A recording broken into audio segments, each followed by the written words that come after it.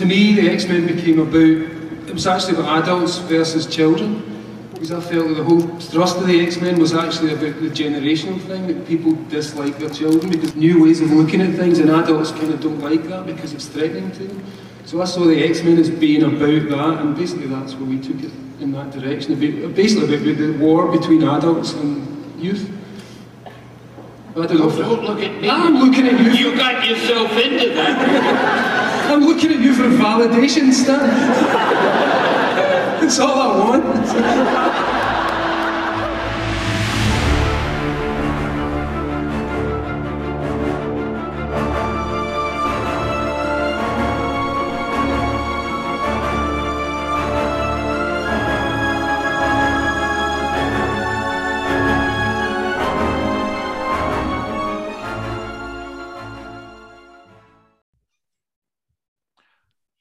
Welcome to E for Evolution, examining Grant Morrison's X-Men. We are your hosts. I'm Perry.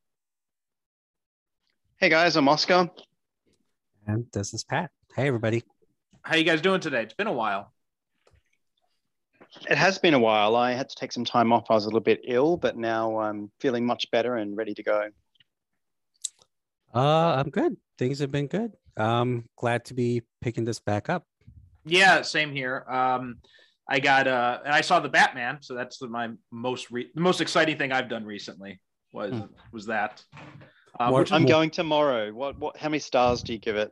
I think about 4.5 out of 5. Wow. I'll go with 4. Yeah, I really liked it. My whole thing is and this is just me personally, but I'm really kind of done with the whole let's do a grounded Batman in the real world approach. I kind of got my fill of that with Nolan, and this is really good at that. But you know, I'm kind of at the phase where I'm just like, let's have the big bat cave with the giant penny and the robot dinosaur and all that stuff. So what you're saying is you miss Schumacher, right? No, not Schumacher, okay. But I like the Grant Morrison Batman. There you go. Okay, that makes sense. Not sure they'll make a movie out of that, but no, probably not. I do like that too. But I'd settle for the Denny O'Neil, Neil Adams 70s Batman. Well, if that means we'll get an on-screen Damian, I'm all for it. Also surprising no one, Pat is a Damian fan. I'm looking forward to watching it tomorrow. I've got my tickets to go and see it tomorrow, but I do kind of feel like I would like a bit longer of a break between the installments. Mm-hmm. Like the last 3 was a trilogy, right? It wasn't like a James Bond used to be, where every film was kind of like a standalone story. If they kept doing standalone stories, then I'd be fine with it. But I'd like a bigger break. I think the same for Spider-Man too. Like give it 15 years between each sort of iteration. I will say they're talking about some people are saying about having the Joker in the next movie, and that's what I really want to break from. It's just like no more Joker for 15 years at least. Yeah, I mean he has such a great rogues gallery. Like, yeah, I want to see a good take on Poison Ivy, for example. You didn't like Uma Thurman's take? I did not. You know, I have to be in a very specific mood to appreciate that interpretation. You know, it's funny because I watched Batman and Robin, and when you look at it as a big budget version of the 60s TV show, that's what it was. It works pretty well. And Uma Thurman seems to be the only one in that movie who knows that. Yes, yes. I've just erased that film from my memory. I think did Drew Barrymore have like a cameo appearance in that as well? No, that was in. No, that was the third one. That was Batman Forever. Yeah, Batman Forever. Okay, and I think Nicole Kidman was in that one too, right? Yes. Yeah, she was in Batman Forever. Yeah. Okay, so yeah, I've literally the Schumacher one I have erased from my memory. So Batman Forever was also that was also Schumacher. I hated Batman and Robin for the longest time, but now I appreciate it more as like when I look at it as an update of the 60s version. And I actually think Batman Forever is now the worst one of them. I'll try that next time. I'm super bored and I'm watching that movie. It's not a good movie. Okay, I'm not going to say it's a good. I'll never say it's a good movie, but it's entertaining if you look at it as in that context. I share the same birthday as Chris O'Donnell, so I remember being super excited about anything he was in, but he's been a bit of a disappointment in general. He was just terrible in both of those movies. It's like he's like 40 years old and he's trying to act like a teenager. It's ridiculous. Oh God. Anyway, it's enough Batman talk. We're here to talk about X-Men. So today we're talking about new X-Men number 132. Ambient Magnetic Fields is the title. And I can't read this because I'm going to go on a rant about Comixology in a minute. But Grant Morrison is the writer as always. We've got a new penciler here. This is the debut of Phil Jimenez on the title. And him and Morrison had worked together previously on The Invisibles, I think. Mm-hmm. Richard Starkings in Comic Craft doing the letters. Andy Lanning does the inks. It looks like Richard Starkings and Jimmy Betancourt did the letters. Chris Chuckry did the colors. Mike Martz editor. It doesn't say here, but I know obviously Joe Quesada still editor in chief, and I assume Bill Jemas is still around at this point. But again, the credits aren't listed on Comic Vine for that. And also, this cover was done by Frank Whiteley, so he came back just to do the cover on this one. It does say Jemas is president. Okay, yeah. So whatever it's worth. So I just want to go on a brief rant.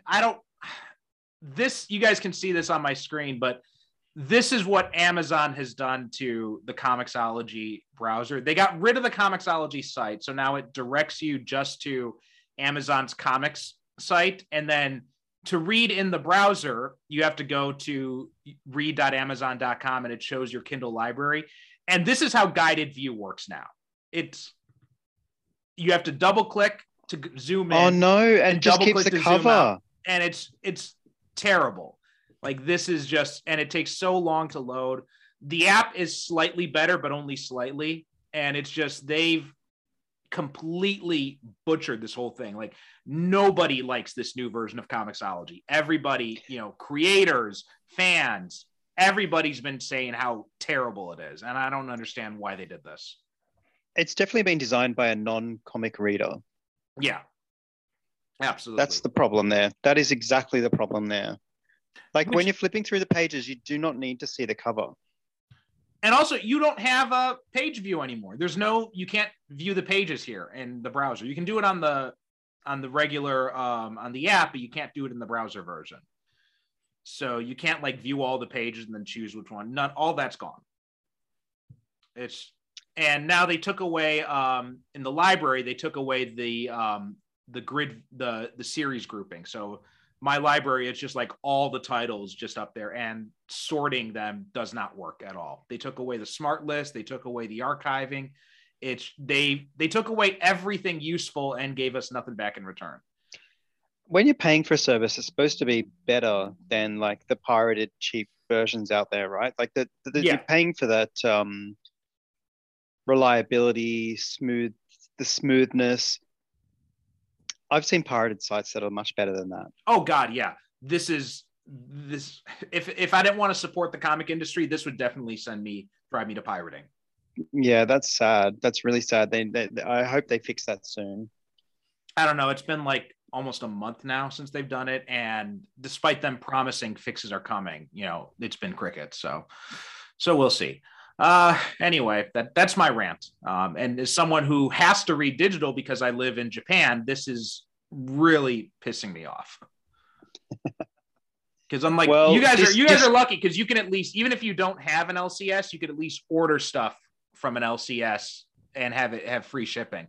I don't get that option. So, I mean, all my old comics are back home in Australia, so I have to read online as well. If that gives you some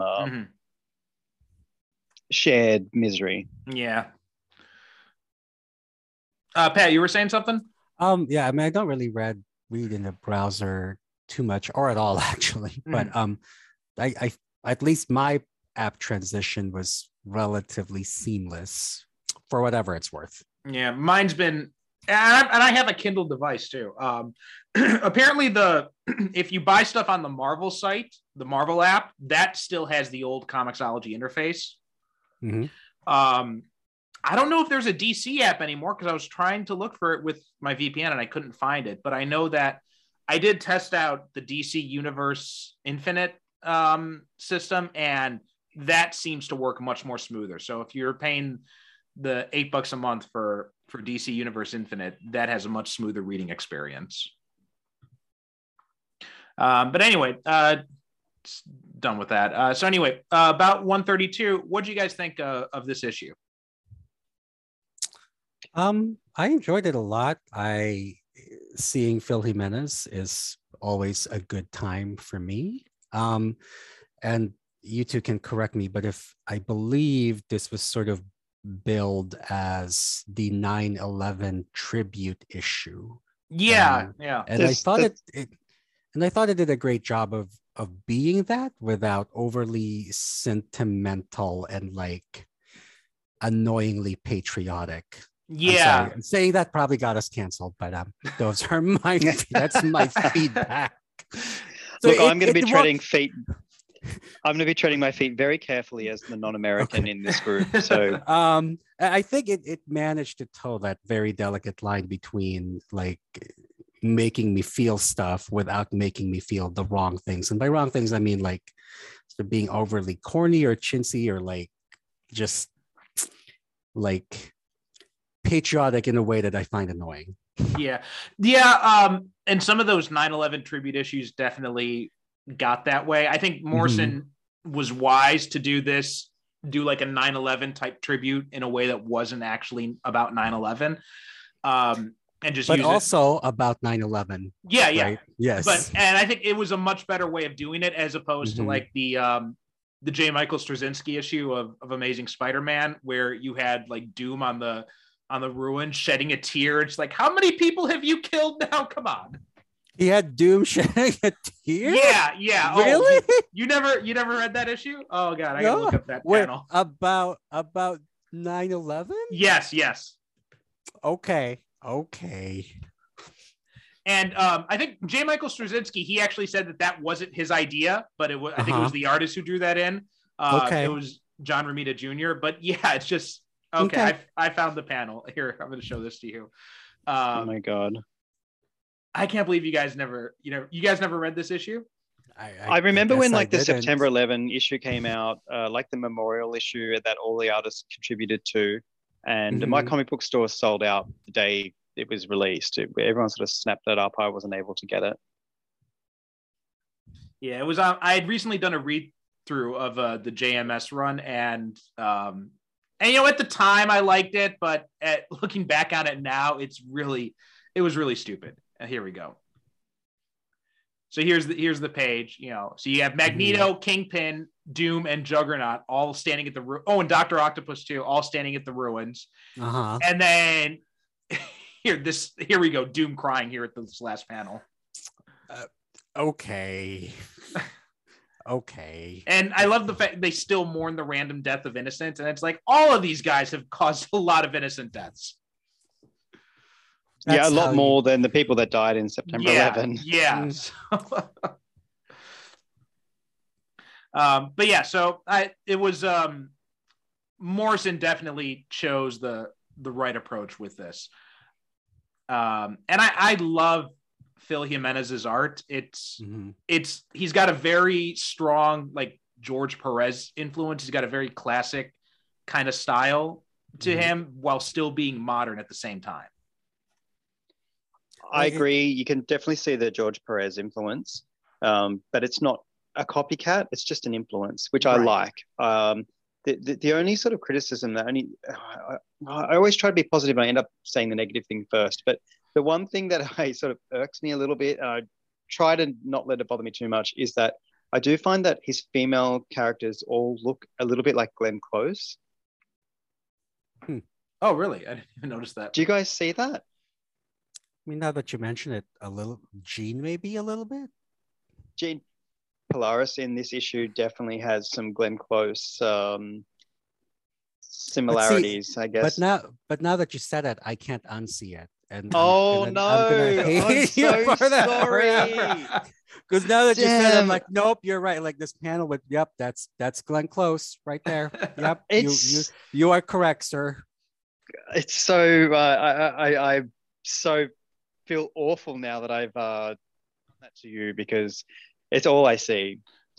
But I mean, I see it in besides this that, I love panel. it. In this panel, this close up Polaris, I see it there, but I don't really see it anywhere else. Like that's the only time I really kind of see it. Frost definitely has, but even Gene sometimes in this issue itself. But his art is great. You know, it does its job, and he's not one of my favorite artists, but he's consistently good. I think if we're talking about the artists from this run, Quietly would be number one with a bullet, obviously. But there's no doubt. Yeah. I think I'd put Jimenez at number 2 for me. I agreed. I think I have put Bacala at number 2, but actually, yes. Sorry, I forgot the Weapon Plus. Yeah, that's tough then. And that arc that he did is one of his best arcs that Bacalo has ever drew. Ever. Well, and it plays to his strengths. Yeah, definitely. But back to this issue. I also like how Jimenez his lines are really clean, and he manages to make those extreme X-Men costumes look good, because it was not my favorite in that title, but he makes them look really good here. Well, the only one he does dreads is no, it's not so much the outfit. I was just not a big fan of that in Extreme, but he makes it look good here. I like some of them. I thought the Extreme designs were a nice melding of the new leather approach with like a more classic superhero approach. I thought when Cordy came on, I thought the designs got lazy then, but I thought the LaRocca designs were for the most part pretty good. Although I never liked Bishop with long hair. I always liked Bishop with short hair. Didn't he always have long hair? He had long hair for a while, and then he got bald, right? He went it was a buzz cut type thing, and he had that. He went he went like Britney Spears and just shaved his head after Age of Apocalypse when his brain started to. Yeah, that's right. And then he when he was in the Last X-Man, when he had his own series, that's when he got the dreads.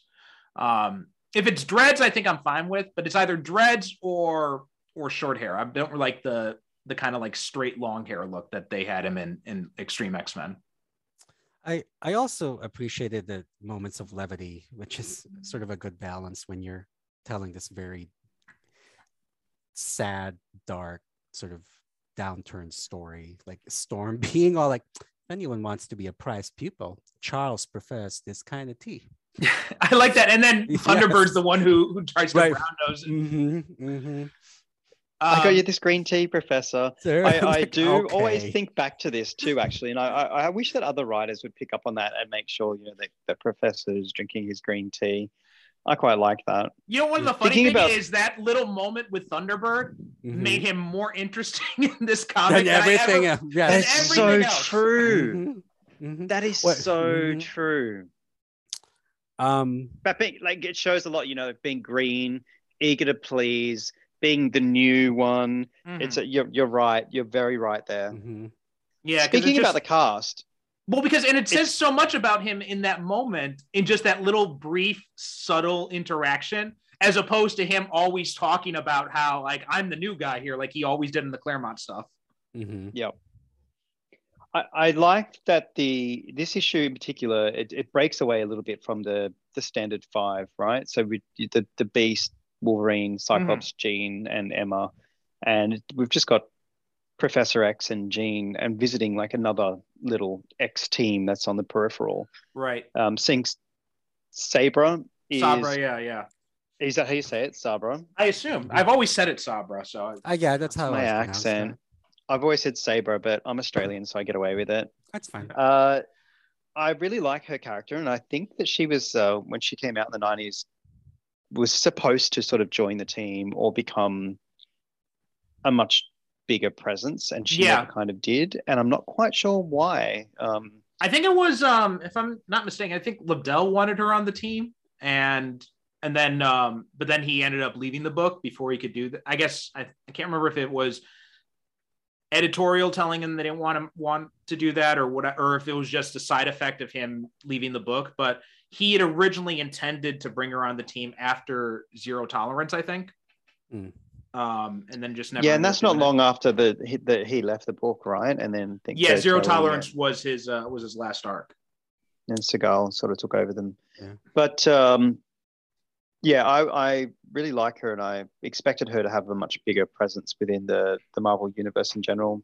Maybe it'll still happen, and then obviously Quicksilver and Polaris, but also, no, I'm going to say this one wrong as well. How do you pronounce the Untouchable? Eunice? Yes, great. That's how I would have said it as well. So it was a really cool throwback to see someone that was in like the first couple of issues ever of X-Men and then never really heard from again. Well, it's because that's one of the things. It's because he died. Did he die? Yeah, and his daughter ended up becoming one of the acolytes, Unison. Oh, really? I didn't know that those two were connected. Is that how you say that? This episode is about pronunciation. That's always how I've said it. How do you say it? I think this is super wrong. I said Unison, but that doesn't sound right now. I think yours is correct. I say it with as if it was Italian. Unicione? Yes. Well, I mean that probably is that best one. Actually. That might be closer actually because it's their last name and they're Italian. So that's right. Oh my God, I'm in shock. If I'm right, wow. We need to write to the creator and say, how the hell do you pronounce this? Yeah. But yeah, it's just weird because all of a sudden Eunice pops up here after being dead for like 20 years with no explanation. Okay, I never realized that he was supposed to be dead. Speaking of, but yeah, I really like the cast. It's a really mixed matched, and I think it was really cool. It sort of in this particular sense, it gave the story a widespread feel. That it's the event is touching characters all over the world. Does that make sense? No, yeah, and this was also the period in the books when editorial was trying to show a little bit more connectivity between them. So you had Storm and Thunderbird, and then later Bishop and Sage pop up in New X-Men. And then, Jean and Beast and Nightcrawler and Wolverine, they had popped up in Extreme X-Men. Emma Frost, too, had appeared in as well. They had that arc. Schism, I believe. Yeah, Schism, yeah. Before the second Schism. Yeah. And it was nice. And it's funny, in both those instances, I felt like those Extreme X-Men characters were handled better in these brief issues than they were in all of Extreme X-Men. Speaking of Sabra, there was another piece of cringy humor I appreciated where she was like, well, except for being a genocidal whatever, also he was my father. Quicksilver retorts. But he's like, otherwise you're right. Right. Yes. Otherwise you are correct, ma'am. So, also I did like the reference to Eve of Destruction here, where she says that he coerced the entire Genoshan mutant population into a war with humanity. So that's another Eve of Destruction little continuity reference. I actually really liked the Eve of Destruction storyline. Over that one issue that was like the news issue and the sort of build up to it. It made it feel like it was going to be a really big event. The problem is it was like a 12-issue event that got pushed down into 4 issues. Yeah, and Jean suddenly had this weird team of like backup X-Men that came out of nowhere, and we had no explanation as to why the other X-Men weren't around. Yeah, but those characters really interested me, and I wanted to see more of them. And that was it was interesting why she went on that recruitment drive with those characters. But and also, Sunfire's sister named Sunfire. With a first name that's not even it's not even phonetically possible in Japanese. I thought that was interesting too. Not phonetically possible? Because they don't have an L sound in Japanese. So, okay. So her name was Leiyu, and it's like that's not phonetically possible. They just replace it with an R. Even still, that's not an actual name. Like Ray would be okay, but Leiyu, that's not an actual name at all.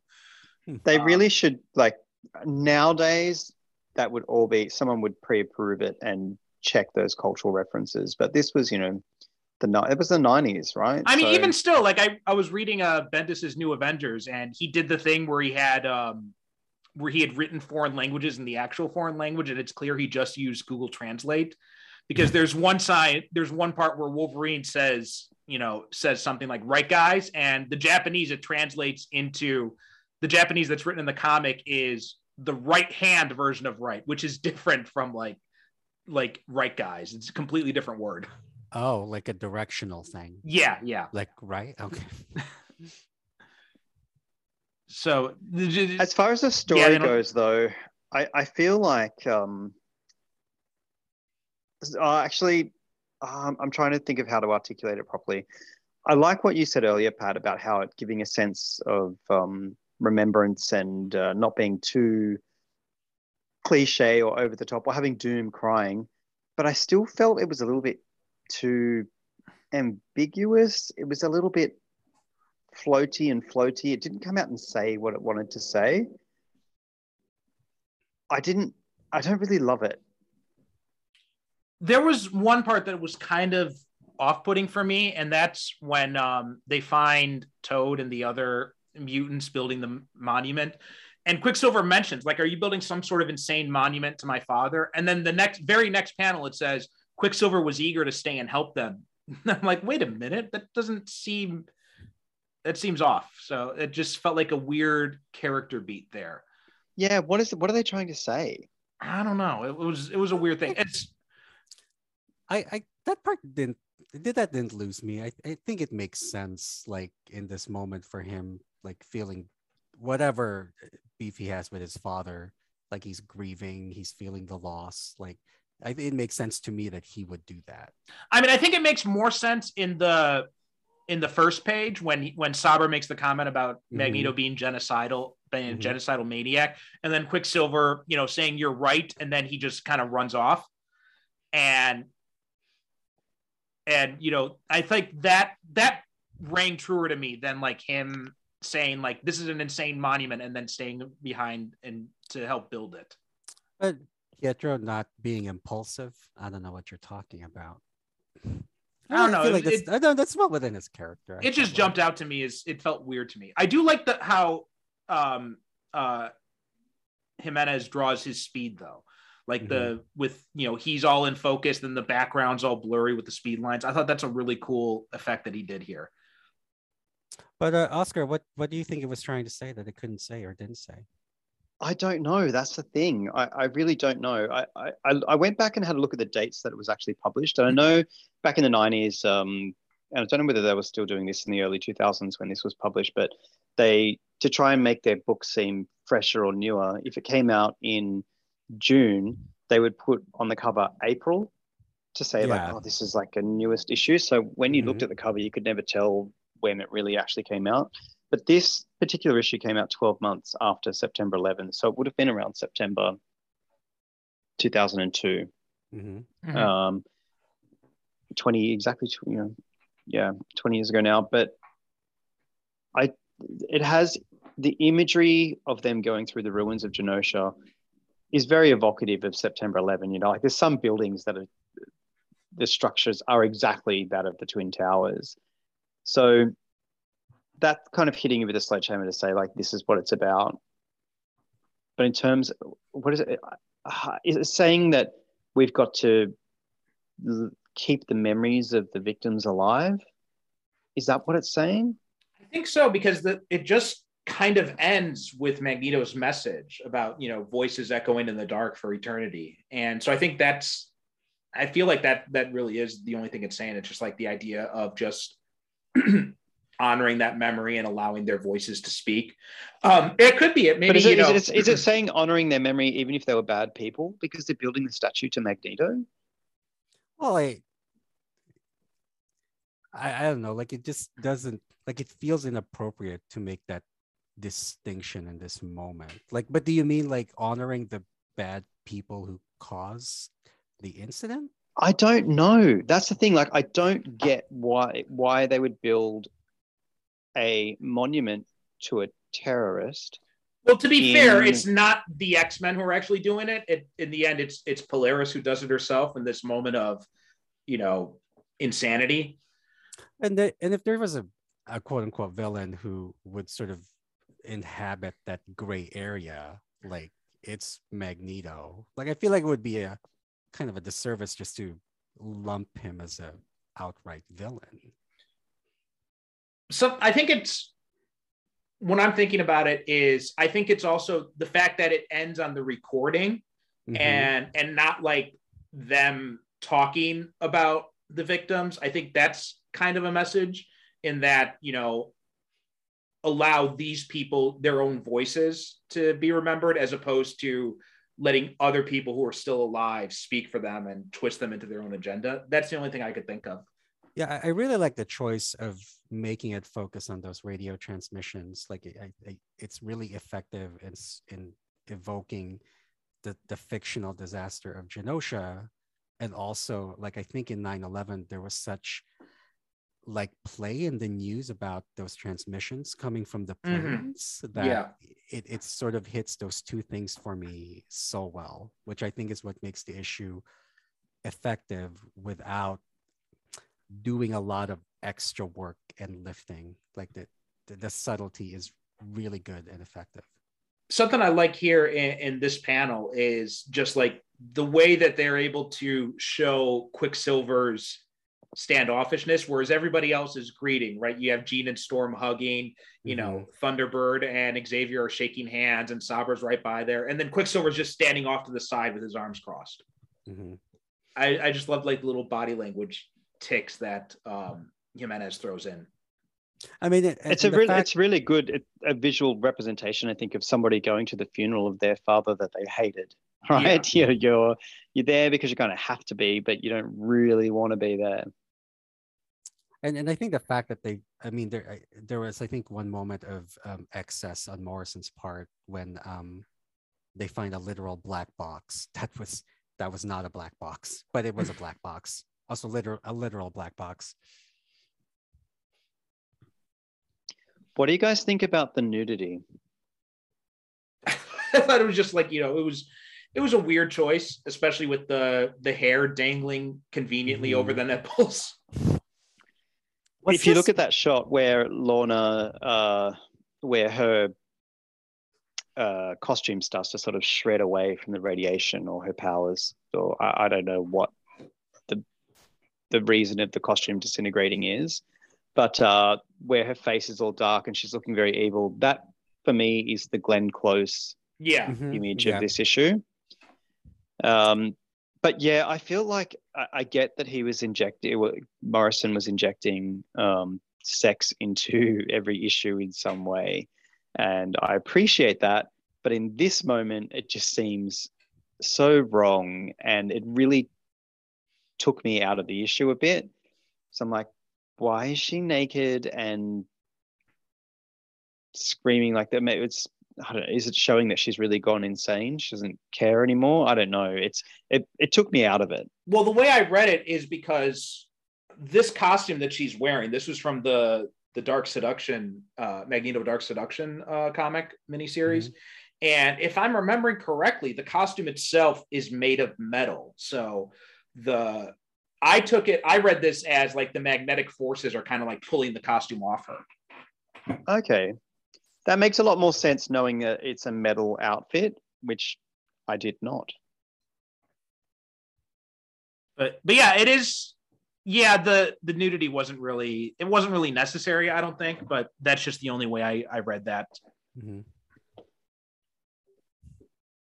I did think it was, because how did you guys interpret her quote unquote insanity in this issue? Because I interpret it as a temporary thing that happened because of all these magnetic voices that she was hearing. But then then we get her in Chuck Austen where she becomes like, a soap opera villain. Yeah, I think the less we say about that other thing, perhaps the better. Well, I mean, I like the idea of, she's just being overloaded by all of this like information that she had to store and transmit. I like the idea that she's gone crazy because she's storing all that information. She's gone through this huge traumatic event, and it's good to see the characters go through some kind of PTSD. I can think of a story, I don't know where it was, X-Men Unlimited or something like that, but Scotty Young was the artist, and Anoli from New X-Men was struggling with his PTSD, and I thought it was such a great little side issue that it stuck with me after, they're sort of throwaway ones. But dealing with the PTSD and struggling with mental health issues is so central to her character now. And I don't think it was just from this. I think Peter David had done some stuff with her. Had already said that she has bipolar. She had some kind of eating disorder. She's got these mental health issues anyway, which is why she's struggling so much to deal with these traumatic events. So I personally don't mind the craziness, but when it's put in the hands of an inelegant writer like Chuck Austen, that's being delicate. That is look, I've told you guys, I'm really working on it, right? I'm really working on it. But in those circumstances, it's not great. But I think here it's completely perfect in with her character from taking on from what writers have written previously. And that's what Morrison said in the manifesto, right? Like building on continuity in a way that new readers won't be bogged down by. We can clearly see that she has she's struggling mentally. I don't have a problem with it. Pat, do you have anything to add about that? No, I thought it was fine here. But like Oscar said, I don't think Austen was the writer to further develop this particular story thread. What did you think of them reestablishing that old thing where Polaris is Magneto's daughter? Because that had been, when she first appeared, way back in the 60s, that was what she was originally written as, but then they said that actually wasn't true. Mesmero was just trying to manipulate her. And then for decades, it's been that she's not Magneto's daughter. She's just happens to have similar powers.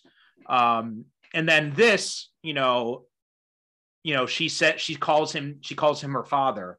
But then when I read this issue, I just took it as it's because of the mental instability and all these voices, and it's just triggering this old memory when she thought he was her father.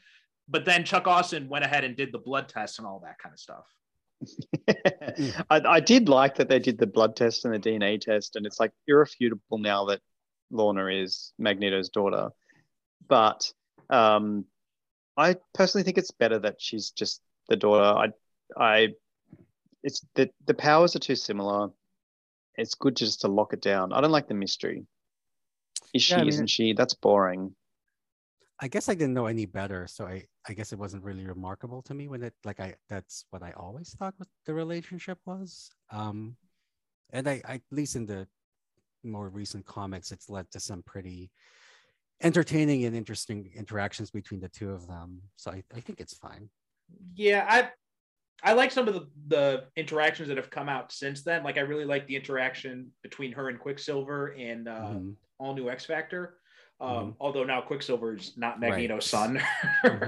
We'll see how long that lasts, though.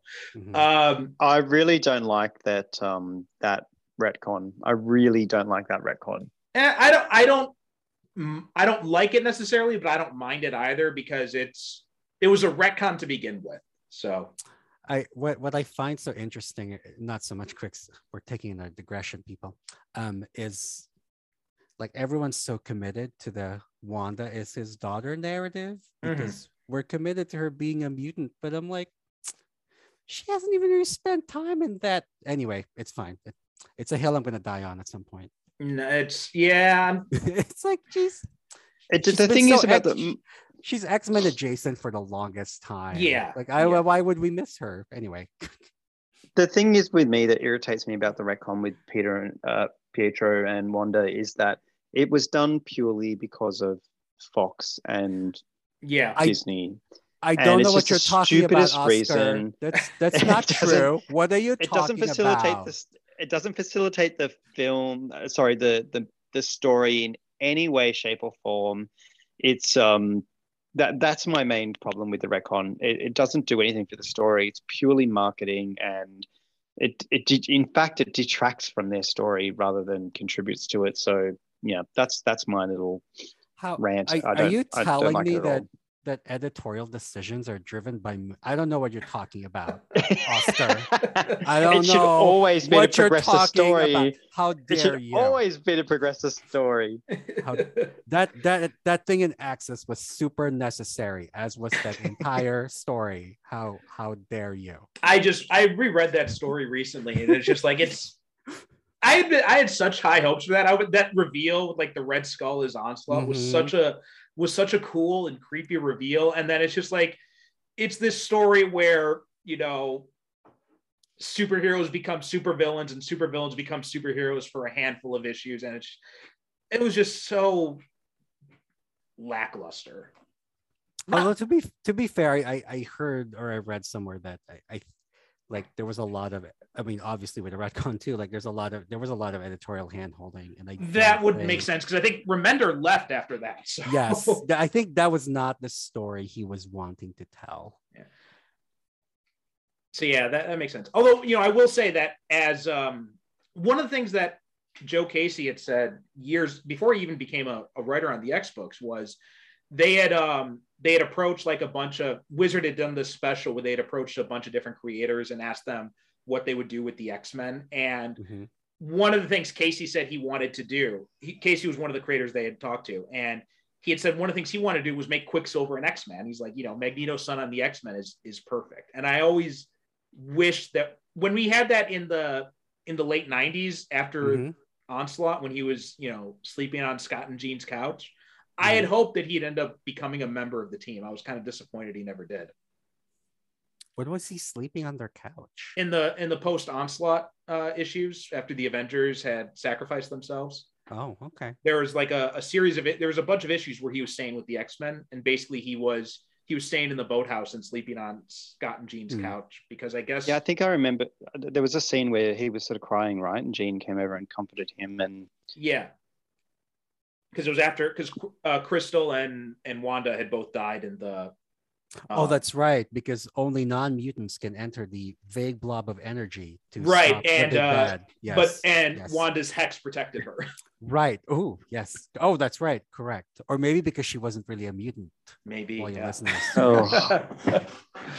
Oh. But I always thought it was disappointing that because I thought Quicksilver's a character that I thought would always be an interesting guy on the X-Men, and we always get teases like this, like that scene in that bit after Onslaught, and then here where we see him interacting with them, and it's like I just want to see it happen. Well, it may be too late for a little while. Yeah. Yeah. All right. Anything else you guys want to say about this issue?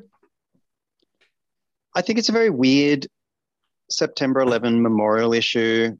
I still feel that I don't really understand the purpose of them building the Magneto statue. I understand why the Toad would, but I don't really understand why the X-Men sort of helped with it.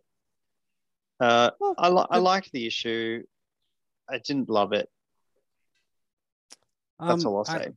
I really liked it. I as far as like tribute issues go, I think it sort of towed that line expertly between being a tribute without being too unctuous or overwhelming, and like having the story be transmitted, I guess, through the lens of Genosha is really effective because it allows people, I guess like me when I was reading this, who sort of, I mean, yeah, it was a horrible thing that happened, but I was also very much concerned about like all the negative implications of all this patriotic fervor was creating, but it kind of cuts through all that crap to get at this very human story and making it about like the people who died in Genosha and sort of the real life event that it was trying to evoke.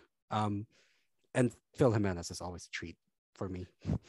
Yeah, it's a gorgeous issue. That's one of the best things I can say about it is that it just the backgrounds, the characters, I like everything about the effects. I like everything about the art in this issue, and that's really what I think elevates it more than anything else for me. Is that the story itself?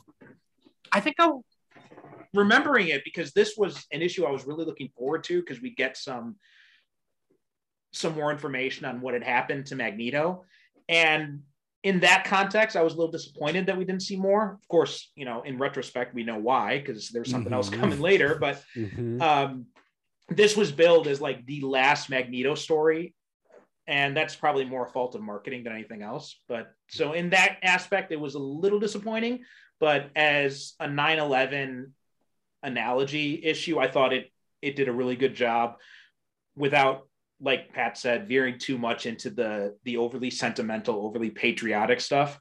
And I liked this would have been a cool X-Men team, actually, looking at that splash page of them all at the end.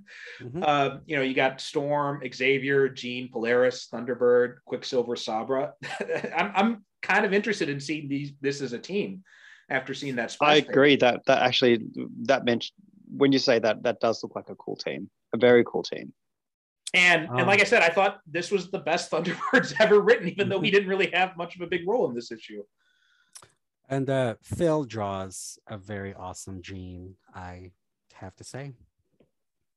I like the way he draws a lot of awesome things, but I think his depiction of Jean is my favorite. Yeah. I like the way he draws Storm in this last page too. I thought like the way her cape is flowing and the hair. I thought it was a really nice use of nice composition.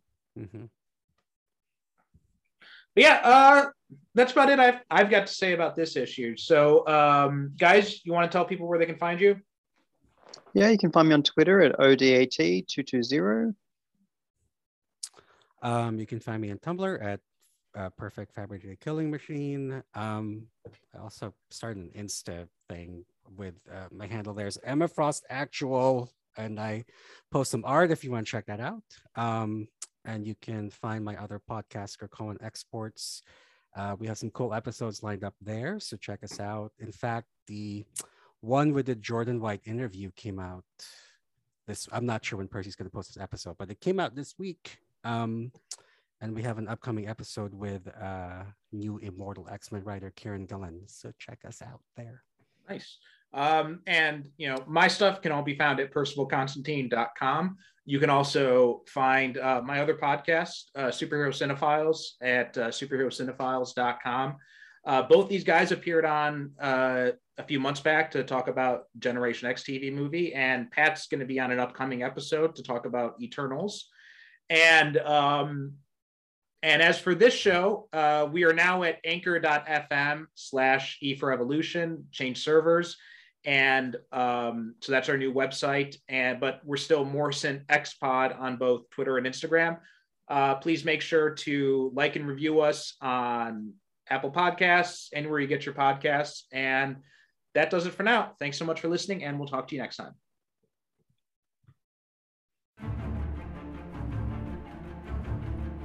E4Evolution, examining Grant Morrison's X-Men, is produced by Percival Constantine, with theme music by Aaron Kenny. Audio of Grant Morrison and Stan Lee was recorded at San Diego Comic-Con 2008 and provided by bravogabo.livejournal.com. You can find E4Evolution on Twitter and Instagram at MorrisonXPod and on the web at e4evolution.transistor.fm. If you'd like to get in touch with us, our email address is e4evolutionpodcast@gmail.com. Support the show by leaving us a review at Apple Podcasts, which helps us reach more listeners. Special thanks to the members of the House of X Facebook group for their encouragement in getting this show started.